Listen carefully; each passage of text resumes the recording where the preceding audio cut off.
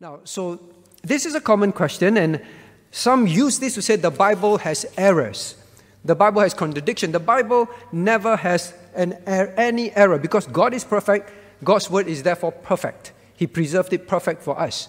So the Christian must always first assume, actually, what must you first assume whenever you read the Bible and say, hey, contradiction, what are we going to do?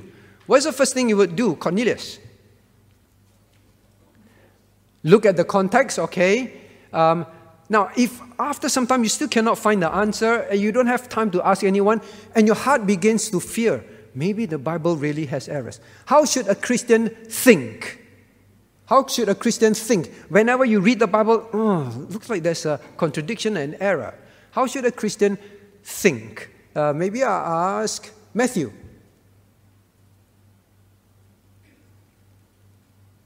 How should you think? So, go ahead. There must be some answer in the Bible. Very good. There must be some answer in the Bible. The problem is not the Bible. The problem is with men. All right? So that's a good answer. There's definitely an answer in the Bible. I am the one who do not understand yet. All right? So the assumption the Christian must always make is God is always right.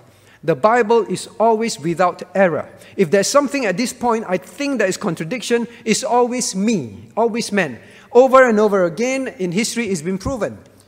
Very sadly, even Christians attack the Bible and say, see, you know, those who say the Bible have error, let us look at just this passage. You will already know the Bible has error. It's very sad to hear that. Now, it's 1 Samuel chapter 1. So someone been asking now, verse 1. Now, let's read together, verse 1. Now, there was a certain man of Ramath im Zophim of Mount Ephraim, and his name was Elkanah, the son of Jeroham, the son of Elihu, the son of Tohu, the son of Zuph, an Ephrathite. An Ephrathite. Now, people read this passage and say the Bible has errors.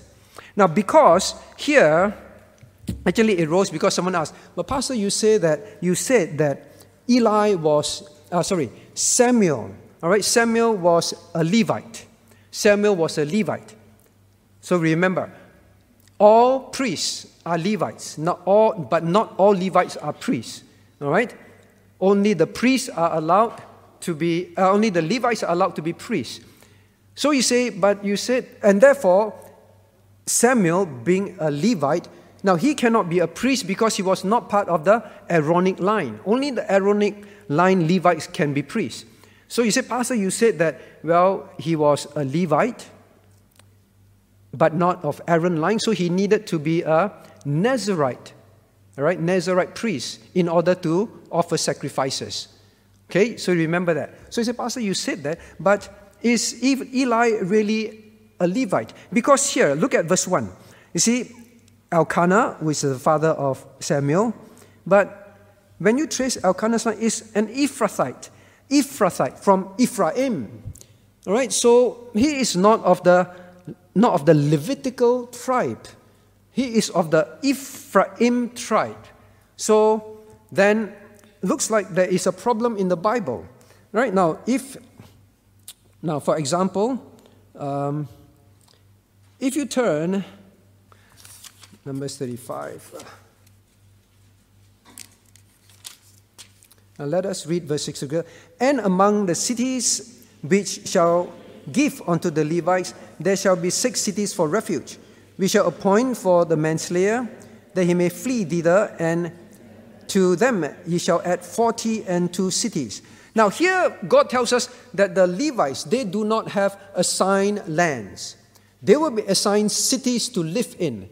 So just because they are not, and you won't find of the Levitical country, for example. All right, so they will live in different cities. Now, another one is, they say the problem lies in, now turn to Chronicles, 1 Chronicles, First Chronicles chapter 6, all right? 1 Chronicles.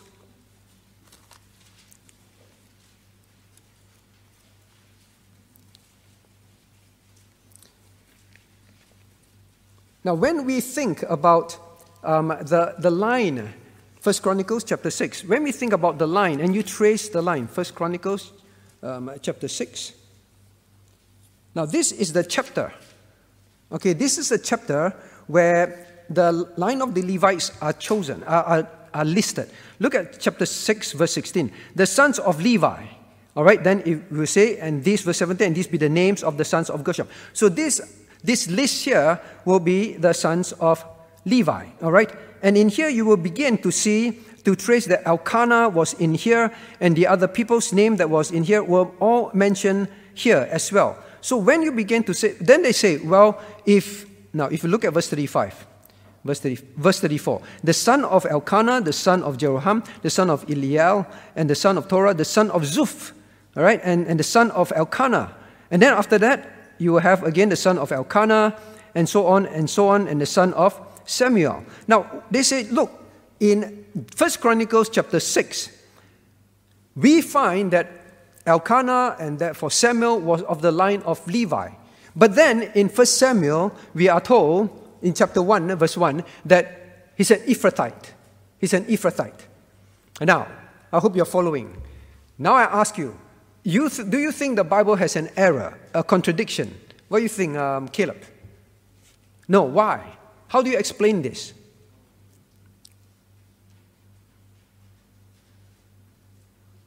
Say again? Not sure. Okay, I gave the answer very clearly already. Let us try, maybe the university students. CP.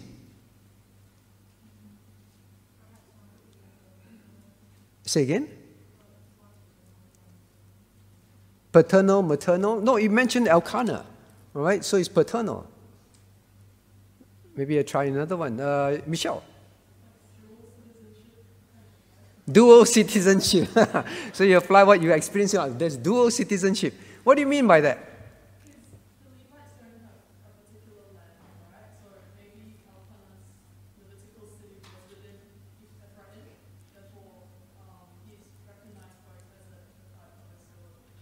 Right, very good, right? So someone was paying attention, thankfully. Right? So we already know, the Bible says that Elkanah, Samuel was from the Levitical line. All right? And I even give you an open hint that they don't have cities. They're assigned places to stay in. And furthermore, during that time, things were so bad, the Levites, they were just moving around. Not even when it is not their own assigned Levitical city, they started to spread around, okay, in disobedience to God. So the mention that he is in 1 Chronicles of the Levitical line, then on the other side, he's of the Ephrathite citizen. Yeah, very good. I think dual citizenship is the best way to describe it. Well, originally, he is born of the Levitical line. Then they either wandered there or it's one of the cities that they were there in Ephraim, and then he was just called an Ephrathite. That's all. The Bible never contradicts itself, all right? It has its answers. Okay, so I hope that clarifies things. So, yes, Samuel was of the Levitical line. Now, next question. Someone asked this. So, all these Old Testament things, let's turn to Genesis 41:50 first. Genesis 41:50. Genesis chapter 41, verse 50.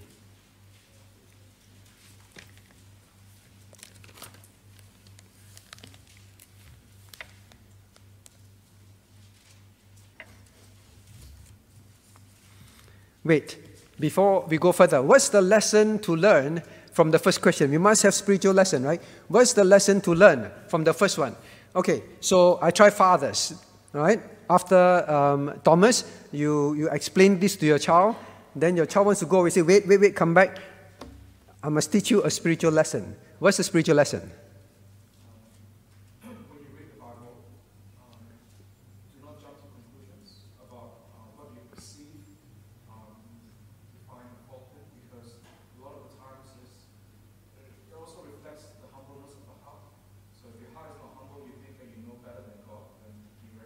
All right, very good. Son, come here. Every time you think there's a contradiction or your friend tells you there's a contradiction, always don't jump to conclusion. You must have a humble heart, right? That God is always right. God's word is always right. Be humble and don't think you're so smart that you found an error in the Bible, all right? Always train your children from young. Otherwise, they will grow up thinking that, yeah, there's an error, and then slowly they will leave the faith. Built in them, it is never God is the problem.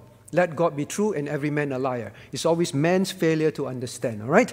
Now, very good. Now, next one. Genesis 41, verse 50, let's read together.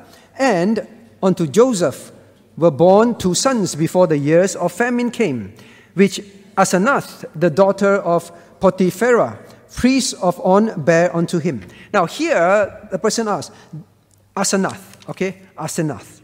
Now, did Asenath, the wife of Joseph in Genesis, convert means convert and became a follower of Jehovah before marrying him? Or was it more like Pharaoh decreed it, so the two were married and she remained pagan until her death? You understand the question, huh? So it's mentioned that Asenath, which is the wife of Joseph. So now, the daughter of Potiphera, the priest of On. So you say, well, she looks like she's an unbeliever. So did Asenath convert to become a follower of Jehovah before marrying Joseph? Or simply because the Pharaoh said, you two get married. And then, okay, they had to get married, and she remained an unbeliever till her death. Now, what do you think? What do you think? Wait. Okay, Julius, do you think Asenath was a believer or unbeliever until the day she died?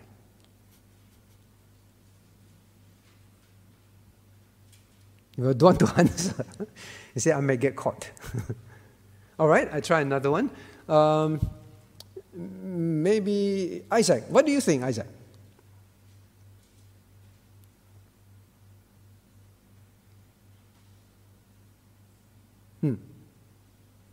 So Isaac is very desperately reading the context. Okay, difficult to tell. Difficult to tell. Okay, that's the reality. It's difficult to tell. Now, there are various interpretations of this name, all right? Various interpretations of this name Asenath.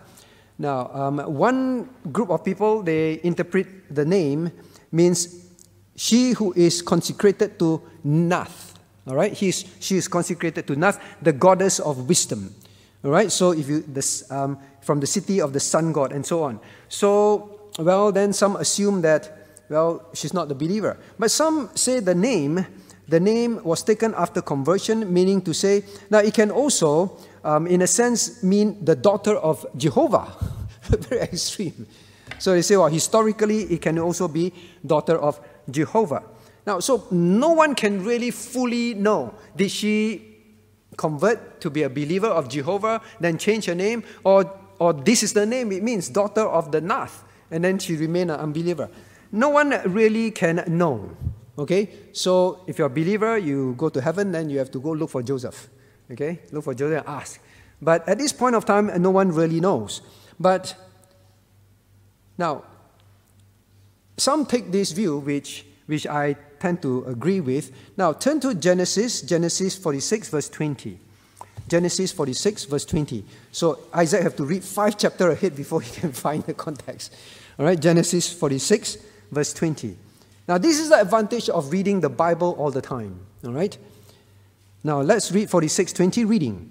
And unto Joseph in the land of Egypt were born Manasseh and Ephraim, which Asenath, the daughter of Potiphera, the priest of On, bare unto him.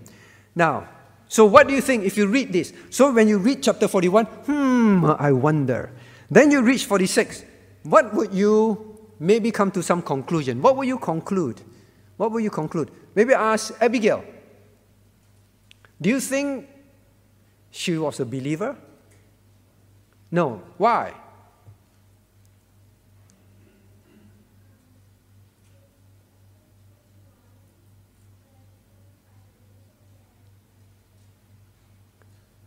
Chapter 41 mentioned that she's the daughter of a priest, is it?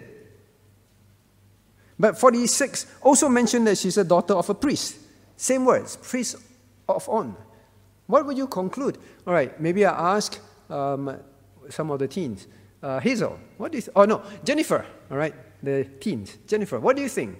What can you maybe come to some guess? Louder, sorry.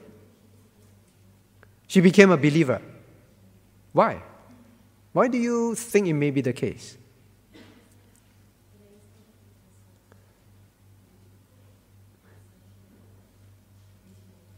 Okay, you need to talk louder.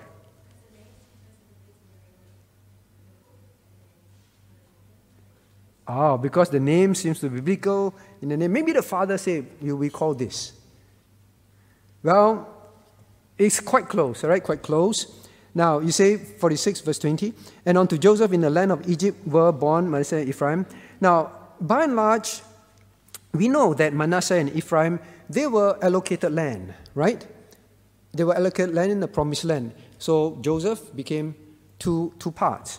So with that, well, some believe that the fact that God was not displeased and God did assign land to Joseph, which is actually to the two sons, then most likely God was not displeased, then most likely she may have been a believer. All right? And some believe that Joseph, being a godly man, would have shared the gospel with her and would have turned her to God as well. But can anyone argue this is for sure? No one knows. All right? That's my point. But I think if we really want to make some guess, I think this may be supported by that fact, that she may have become a believer. That is why Joseph's line still received the blessing. Could be. You can argue against that as well. So, not confirmed. Now, but what is the lesson to learn? What is the lesson to learn? One thing is for sure. What is the lesson to learn? Let me see. Hazel. Say again? Don't marry unbelievers. Then no one have to guess. No one have to guess. Don't marry unbelievers. Under what situation he ended up marrying her, no one really knows. So was it decreed, or was it she got converted and Joseph decided to marry her? No one really knows. But one thing we know, in the Bible is clear. In the Bible is clear, right? We should not marry unbelievers. In the New Testament, it's explicitly clear. In the Old Testament, it was also told to them, don't marry unbelievers because they will draw your children away from me. Okay? So, there's one key lesson. If your child asks you, then say, well, any which way, why are you so busybody about other people's life? You make sure you don't marry an unbeliever. That's all I want teaching you, okay? Now, so young ones, please remember that. Please remember that. Now, next one. So now I choose this question because it's related. Is the calling of singlehood for the rest of your life something you can know definitely when you are still a young adult? You understand what I'm saying? This young person say, now, I am still a young adult. Maybe I feel that I'm called to singlehood. Is it possible to know for very sure that as a young adult, I'm called to singlehood for the rest of my life? You know what is singlehood? Ife, what is singlehood? You don't marry someone. Oh, very good. That you won't be marrying someone, all right?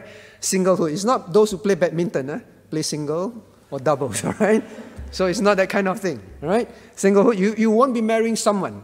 So this young person say, I'm a young adult. Now, maybe at this point I feel that I'm called to singlehood. But is this something I know for sure? All right? For sure. In other words, if a young man come up, I would like to court you. I'm called to singlehood forever. Go away. Right? Right? So a young adult say that. So is it possible to know, maybe I'm not. Maybe I am. What am I going to say? How am I going to think? All right? Is it permanent? Now that I think I may be called to singlehood, is it forever? Means it's for sure. Now, what do you think? So I asked, this I asked the university students. Susan, talk loudly.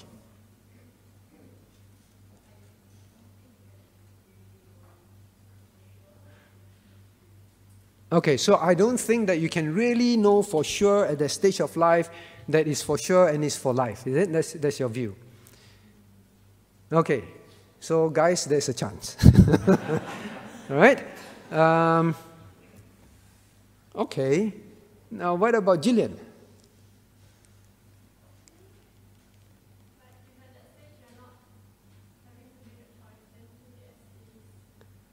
If at that stage you don't have to make a choice, means no one walk up to Jillian, I like to court you, means I'm single.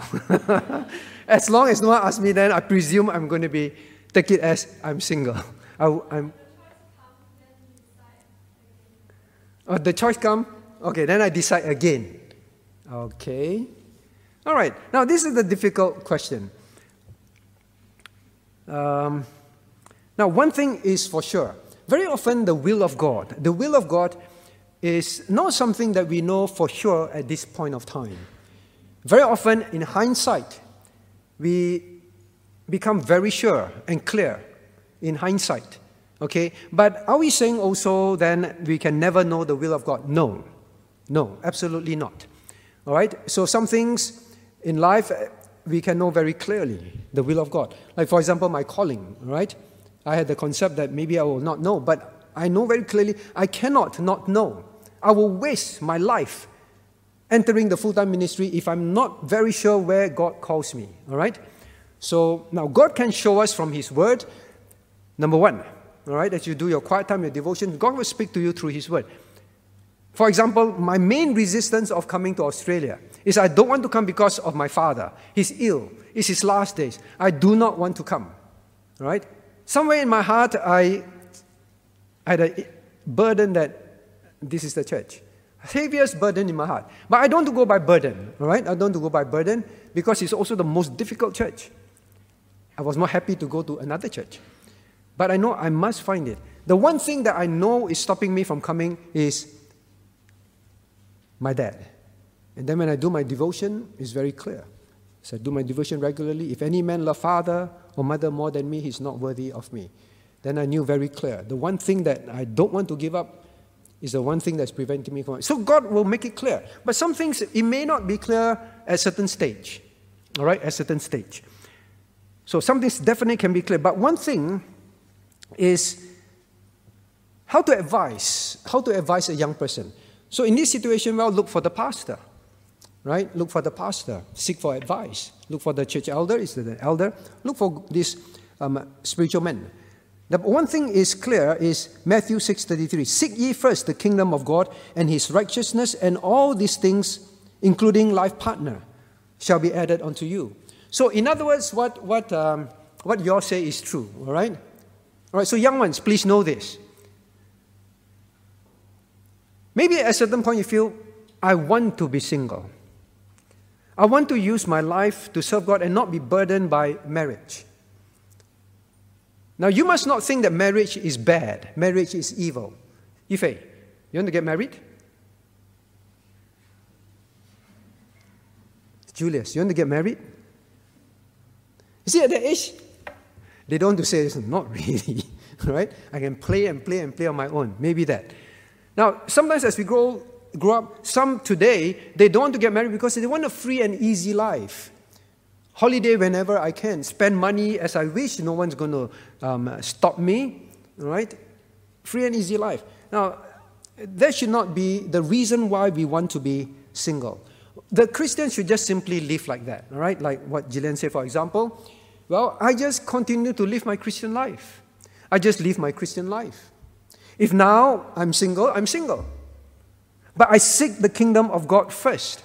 I just focus on growing spiritually. I just focus on worshiping God. I just focus on serving God. I just focus on loving God. I don't keep occupying my mind with this. Some people can occupy their mind to be so obsessed they can't sleep day and night. Right? Like we say, they take flowers. He loves me. He loves me not. He loves me. He loves me not. Right? I'll get married. I won't get married. I'll get married. Then the garden is always without flowers. Right? So some people are obsessed with it. No, God says, you just seek my kingdom first. God has a will. God has already a will for you. Don't worry about that. The only thing you need to worry about is seeking God's kingdom. Because if you don't, you will become carnal.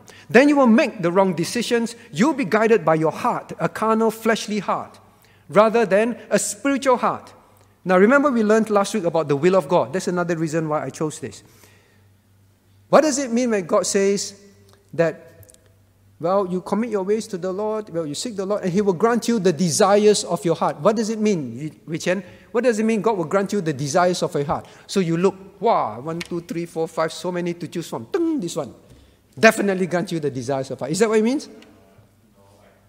Wow, no, okay, good.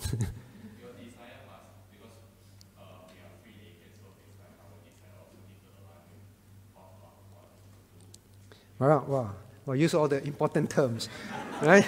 We are free agents. We are free agents means, well, we can make choices, right? Normal choices, we can make it. But our desires must align with God. When will your desire align with God? Xing Yuan. When your desire align with God? Say again. When it is in God's word, very good. Well, first and foremost, it is in God's word. Unbeliever, then you can forget it, right? What about believer but not very strong Christian? Is it God's will? No. A hesitant no, right? Well, it's unlikely God's word, because does God want you to marry someone who is spiritually weak, who cannot lead you, who will not lead you, who will become spiritually carnal?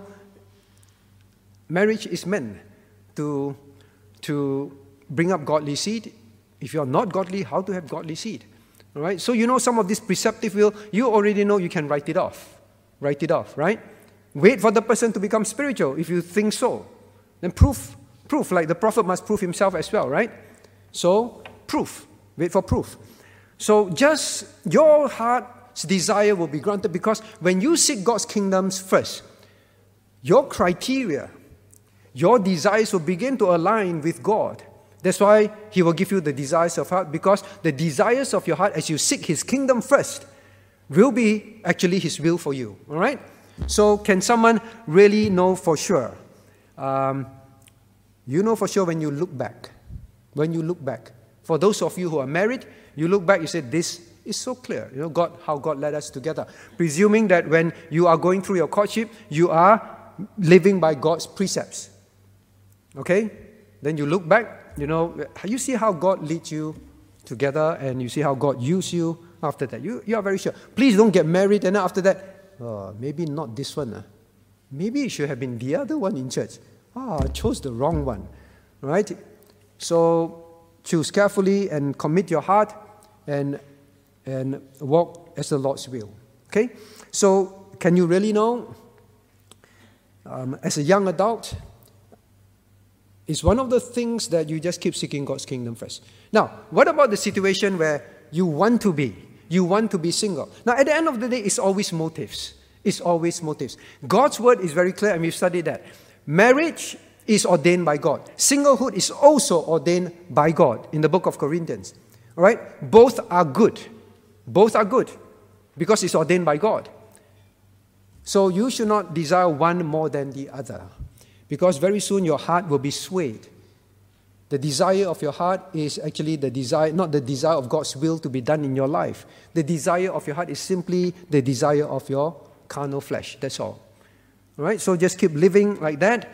Be part of the church. Keep serving the church. We know Genesis 24, verse 27, I being in the way the Lord led me. I being in the way the Lord led me. You just keep walking in the way of the Lord. You just keep doing God's known will, and God will lead you along the way. All right? So don't purposely avoid marriage. Don't also be so determined to get married, and whatever God's will is, I'm just going to get married. Now, the last thing I want to say about this is this. Be submitted to God's will throughout your life. Don't have lust. I lust to get married. I want to get married. I must get married. All right? And God will bring the right person into your life if He intends for you to get married. If someone pursues you, does it mean it's God's will for you to get married? Not necessarily. Just like when God calls me here, when I wasn't sure. There are a few invitations. Few churches don't have a pastor. They're looking for a pastor. They gave me letter of invitation. Does it mean that then immediately the first one is God's will? You still need to seek. All right? So just doesn't mean someone pursue you, means it is God's will for you not to be single. Pursue and seek God's will clearly. Just because no one pursue you at this stage doesn't mean you're going to be single for life. You don't know. You don't know. Just keep walking in the will of the Lord. Now I've had so many cases of this. Both girls and guys, they say, you know, Pastor, after the message on singlehood, and I've made up my mind that I'm going to be a single, all right? And then they pray, God, you know, if it's your will for me to be single, then so be it. I just want to move on, you know. I don't want to keep thinking about these things anymore. Because both singlehood and marriage is ordained by you is good. You know how many cases of this, that after they said that, the right person come along, and they're married today. So you know what to do, right? Those of you who want to get married, pray that prayer. It's the mantra to use.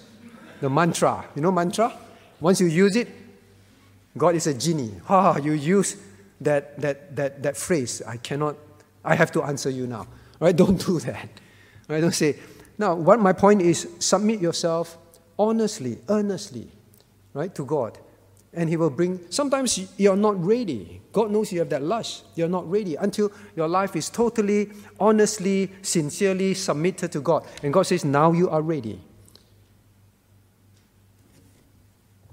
Just in case I disappoint you, there are those who said that and really they are single. Right? They are single for life. And they're joyfully single. All right? So just be totally submit to God's will. Okay? So I think that's all I can say.